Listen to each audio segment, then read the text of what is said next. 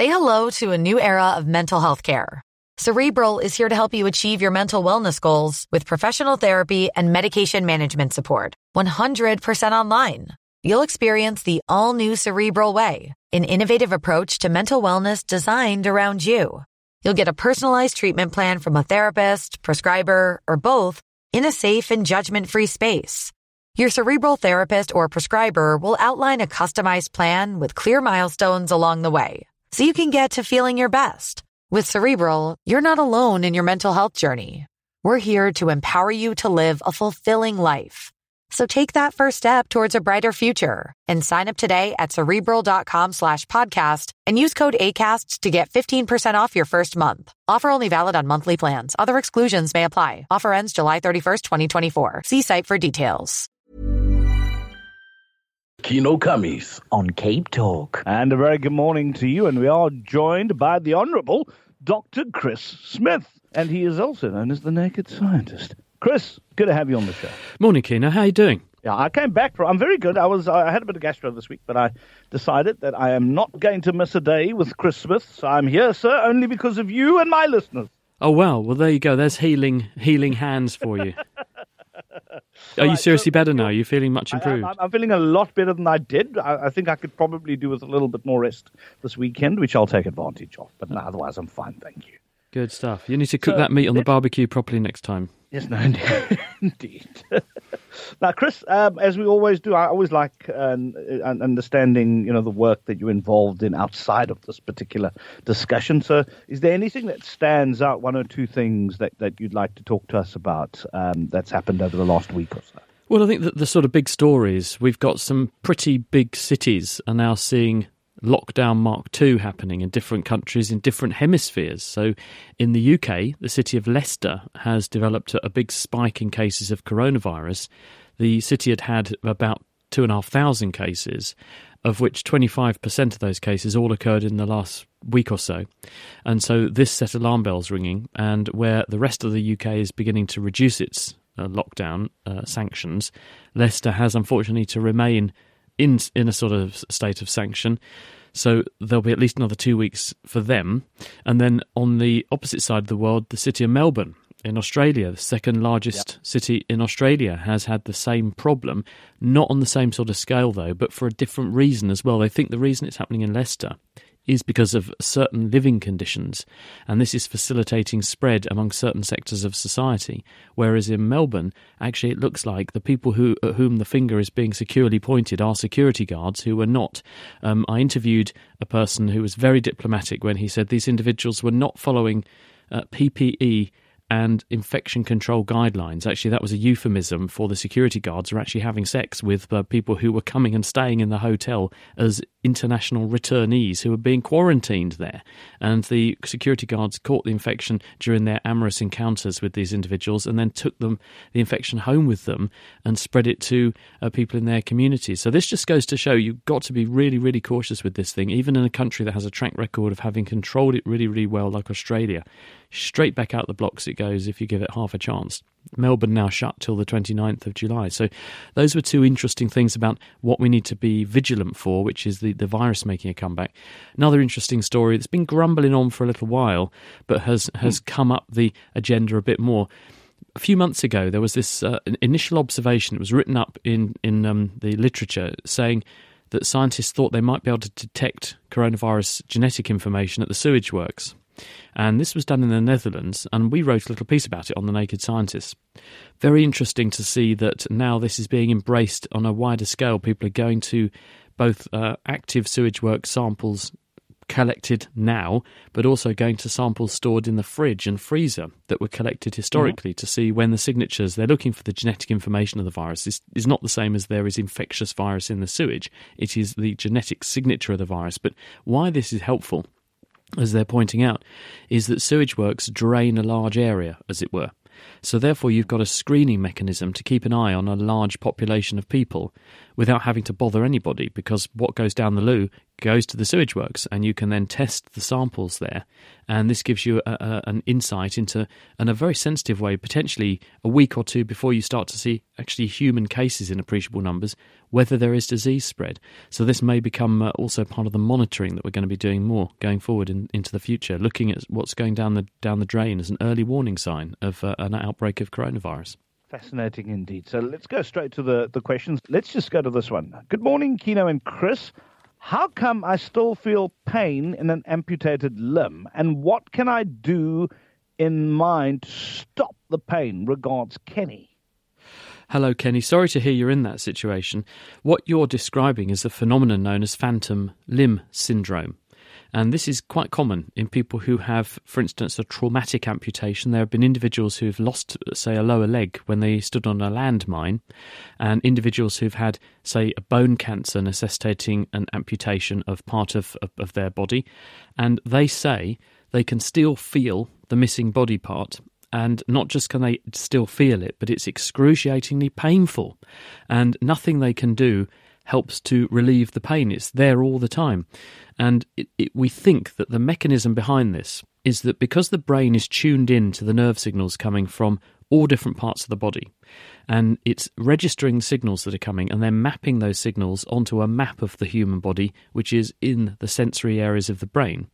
If the brain doesn't receive signals from a part of the body because it is missing, what it does is, in the same way that you would turn up the radio volume in order to hear a poor station that's not actually very loud, when you did that, what you would also bring up is all the hiss. So the brain turns up the gain so it can hear the missing body part, which is, of course, not sending in any signals at all. And in the process, it amplifies a whole load of hiss, spurious neurological noise, which, when you amplify it to the extent the brain does, becomes chaotic, random signals that are also interpreted as painful. And because there is no feedback loop, where normally you'd look at the body part and say, well, it's there, it's intact, and it's not painful, you can have a feedback system that shuts off the pain. But because that system is not there, it's got nothing to refer to, the brain just interprets the absence of that signal as there must be excruciating pain in the missing body part. And so as a result, you end up feeling very, very uncomfortable. And it's the kind of pain that painkillers won't actually work properly for. You have to actually interrupt the nerve pathways in a different place than most normal painkillers can access. There is one way that people are getting some success with this, which is that you use the visual system. And what you can do is to, if it's, say, a missing hand, you can put a person's intact hand into a box where there is a mirror, which creates the mirror image of, say, their right hand, where the left hand would be, and you can look at this, and your brain then sees two hands. And if you then relax the right hand that you can open up and relax, then the mirror image does the same. And because there are connections between the visual system and the sensory system, the brain sends signals to the sensory parts of the brain saying, this left hand is opening up and relaxing, and this sends an inhibitory signal to the pain centre, and the pain can reduce. And this has been used quite effectively to reduce some elements of phantom limb syndrome, but it's a very real phenomenon and very, very troubling for people in whom it becomes a problem. Okay, wonderful. Thank you for that question. And once again, we are sorry you find yourself in that situation. Let's go to Jeff in Wynberg. Hi there, Jeff. Good morning. How does the micturition process develop in infants through childhood? Yeah, what Jeff is asking is, when we are little, we have a bladder which, when it feels like it, just empties. And when we get older, we have more control. And then we get really old, we worry we lose our control again. So life goes in one giant circle. The answer is that when you have a bladder which doesn't have a developed brain on top of it, so a baby bladder, it has what's called reflex bladder emptying. There is an internal sphincter, which is a muscle that forms a ring, which pinches off the urethra. This is the tube that goes from the bottom of the bladder out to the outside world. And there is a nerve input to that which keeps it closed, and the wall of the bladder is a muscular bag, and the bladder undergoes what's called receptive relaxation. So as urine flows into it, and the kidneys make about 1 milliliter of urine per minute, so your bladder is filling continuously at 1 mil per minute, the bladder relaxes and relaxes and relaxes. As it does so, the nerves that are running through the wall of the bladder are sensitive to stretch. So there is a signal going back to the bottom of the spinal cord, which is a stretch signal. And when that reaches a threshold, it then triggers the nervous system that controls the muscles in the wall of the bladder to switch on. And the bladder then constricts, and you can't compress a fluid, but at the same time, that puts the pressure up inside the bladder. You open the sphincter, so you turn on the muscles in the bladder wall, you turn off the muscles in the sphincter, and the bladder voids. In other words, it constricts down to a very small volume, again expelling all the urine. Now, that's the reflex process, and if you have a spinal injury, that's what happens, and if you're very small, that's what happens. When we grow up a bit, we learn to control our bladder, and this is where you have top-down control exerted over that circuit. So you have descending, in other words, information coming out of the brain down to the bottom of the spinal cord that can turn off the signal, which is saying, I have to wee, I'm going to trigger that bladder constriction.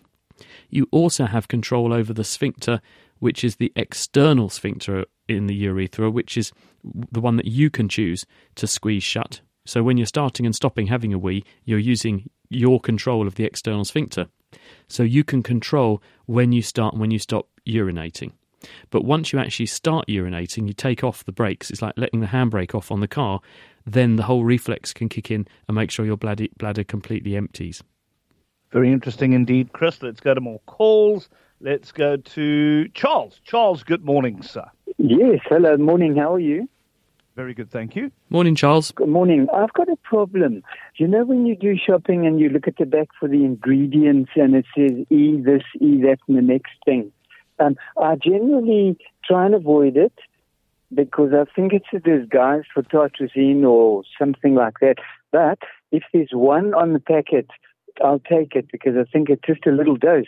But now, even with the one, I find that my mouth is numb for a couple of hours after I've taken whatever it is with the E.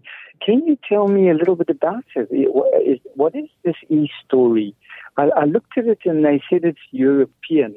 What the heck does E for European mean? It doesn't tell anybody anything. Well, Charles, what they were doing when they designated these foodstuffs with E numbers were they were giving different food elements or different food components or different micronutrients a specific identifier, an E number. This is the Food Standards Agency. And the idea is that when people do add things to food, then you can say, well, we've put in this additive. And rather than just make something up or call it, say I decided that I was going to call something epigastric juice. Now I know what the epigastrium is, but there's no such thing as epigastric juice. But I could say I'm adding that to this particular recipe, and I've listed the ingredients. My definition of what epigastric juice is not going to be the same as yours. Therefore, to standardise this and make sure that everyone knows what everyone's doing and you're not pulling the wool over people, you call these additives E numbers so that then there is no ambiguity. But don't be alarmed by them because perfectly harmless, healthy things have E numbers too. For example, vitamin C is ascorbic acid. And rather than write ascorbic acid or ascorbate, which might have people confused, or vitamin C, you write E300. That's the E number for vitamin C. So vitamins, and if you supplement a foodstuff with extra vitamin C, you're adding E300. I certainly wouldn't avoid eating foods that have supplementary vitamin C because they'll be quite good for you. So the idea is it's all about trying to add clarity, but it's only any good if people understand what the code means. And so that's why your question is really important. All right, we move on to Anne, who's got a question about oxygen, I believe. So let's take a listen to that. Morning, Dr. Smith.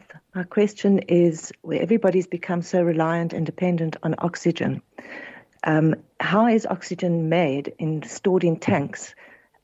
Does it have a shelf life, and is there ever the possibility of it running out?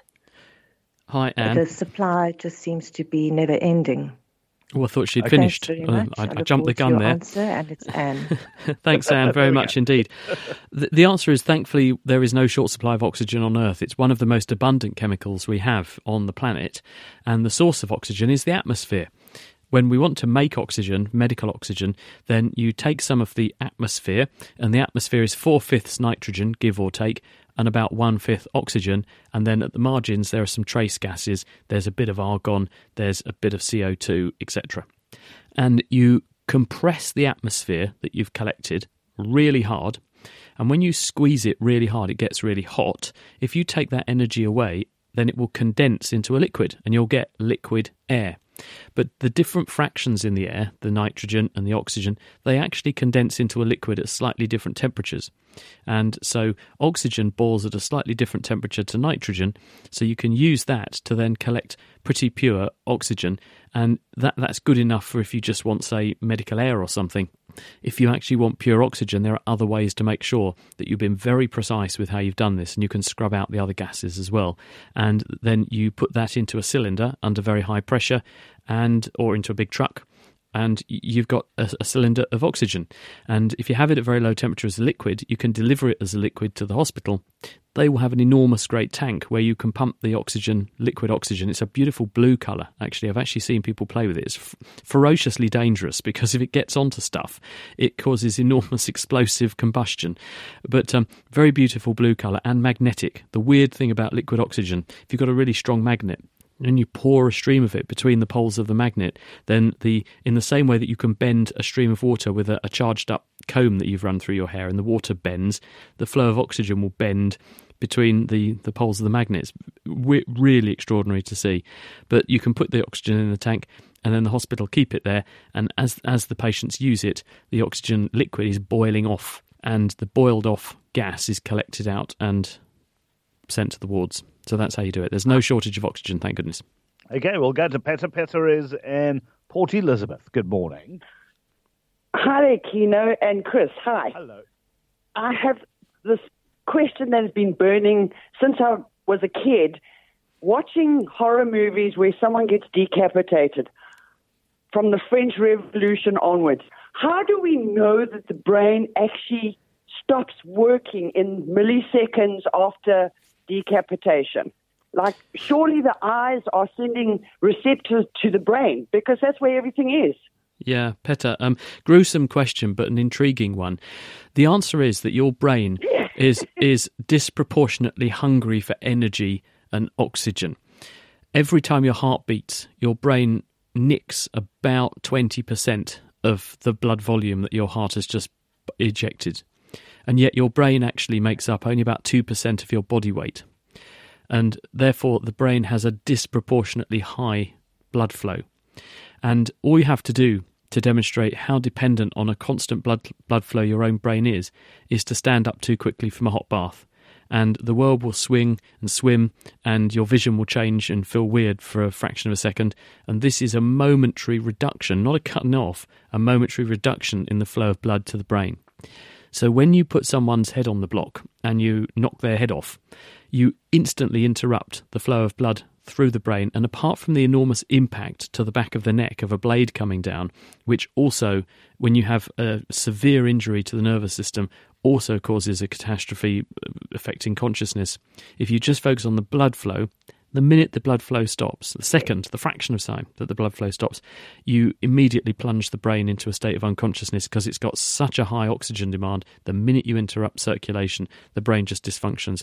And so people are not going to know anything about this as far as we can tell. Very hard to ask them afterwards, of course. Exactly. Thank you so much. That's wonderful. Now I can rest easy when I see these horrible movies. Oh, that's good. Yeah. And when I didn't believe when doctors said on impact that it was instant death, and I didn't believe it, but now I do. Thank you. No, it is. Peter, thank you very much for that. Question for Chris: how do animals such as bats and whales manage to sleep upside down without getting a head rush? This is from Jeff. How do animals such as what? Well, yeah, I'll read it again, right? How do animals such as bats and whales, mammals, manage to sleep upside down without getting a head rush? Do whales sleep upside down? No, I don't think they do. No. Okay, that was what was confusing me. The answer is that every animal is adapted to the way it lives and how it lives, and it has evolved to compensate. And an alternative way of looking at this is to say, well, if I look at a giraffe, a giraffe, although it has the same number of bones in its neck as I do, they're just very tall. Because the giraffe is having to push blood from its heart, which is obviously level with where its shoulder is, up an extraordinarily long neck, and then bring the blood back to the heart, having gone through the brain, the giraffe has evolved various mechanisms to control the flow of blood so that when it puts its head down to drink, it's not then overwhelming its brain with a huge surge of blood. And it's the same sort of thing. The giraffe has evolved ways to compensate that. There's a process of auto-regulation that controls perfusion of the flow of blood through the brain. Bats are quite small. They therefore don't have to worry about the fact when they're upside down, the distance that the brain is now below the heart compared to when the bat is the right way up. That distance is actually quite a small distance, therefore it's not going to make a big difference to blood pressure. It will make some, but not a huge one, but the bat will have evolved minor mechanisms to cope with that. Bigger animals, because there's a bigger distance, the weight of the blood itself makes a difference, and therefore they do have to evolve things in the same way the giraffe has. But the answer is it's still down to evolution. Animals do things because they can, and they can because they've evolved over millions of years to be able to do the things that they do. All right, so we've got one more question here from Denise in Tableview. Hi there. How's Tableview this morning? Oh, very cold, Kino. Okay. Thank you. Good morning. Can I ask Dr. Chris, could he explain when somebody becomes catatonic, what happens to the brain and why would they become catatonic? Right, okay. The answer is we don't really understand this sort of thing, because it's very hard to do these sorts of studies, because the sorts of things we would need to be measuring and doing on people in that situation would be very unethical to do. So these are not easy experiments to do, so you can only make observations. You can't make necessarily very intrusive measurements on people. There's a whole range of reasons why people develop states of catatonia, and they can range from psychological things. People want to do that, so they do it for effect. There's also metabolic reasons why this can happen. Drugs can induce these sorts of states, and diseases can induce these sorts of states. What's actually going on with what bits of the brain and what circuits, though, I don't think we completely understand, and why a person presents the way that they do with that. Thank you so much. Wonderful stuff. Well, Chris, thank you very much for your time, and I wish you a fabulous weekend. Yeah, have a lovely weekend, Kino. Take care, everybody. Bye now. we look forward to chatting next week. That is Dr. Chris Smith, the Naked Scientist. Thinking about your next career move in research and development? Then it's time to make your move to the UK. The nation that's investing £20 billion in R&D over the next 2 years. The nation that's home to 4 of the world's top research universities. The nation where great talent comes together. Visit gov.uk/great talent to see how you can work, live and move to the UK.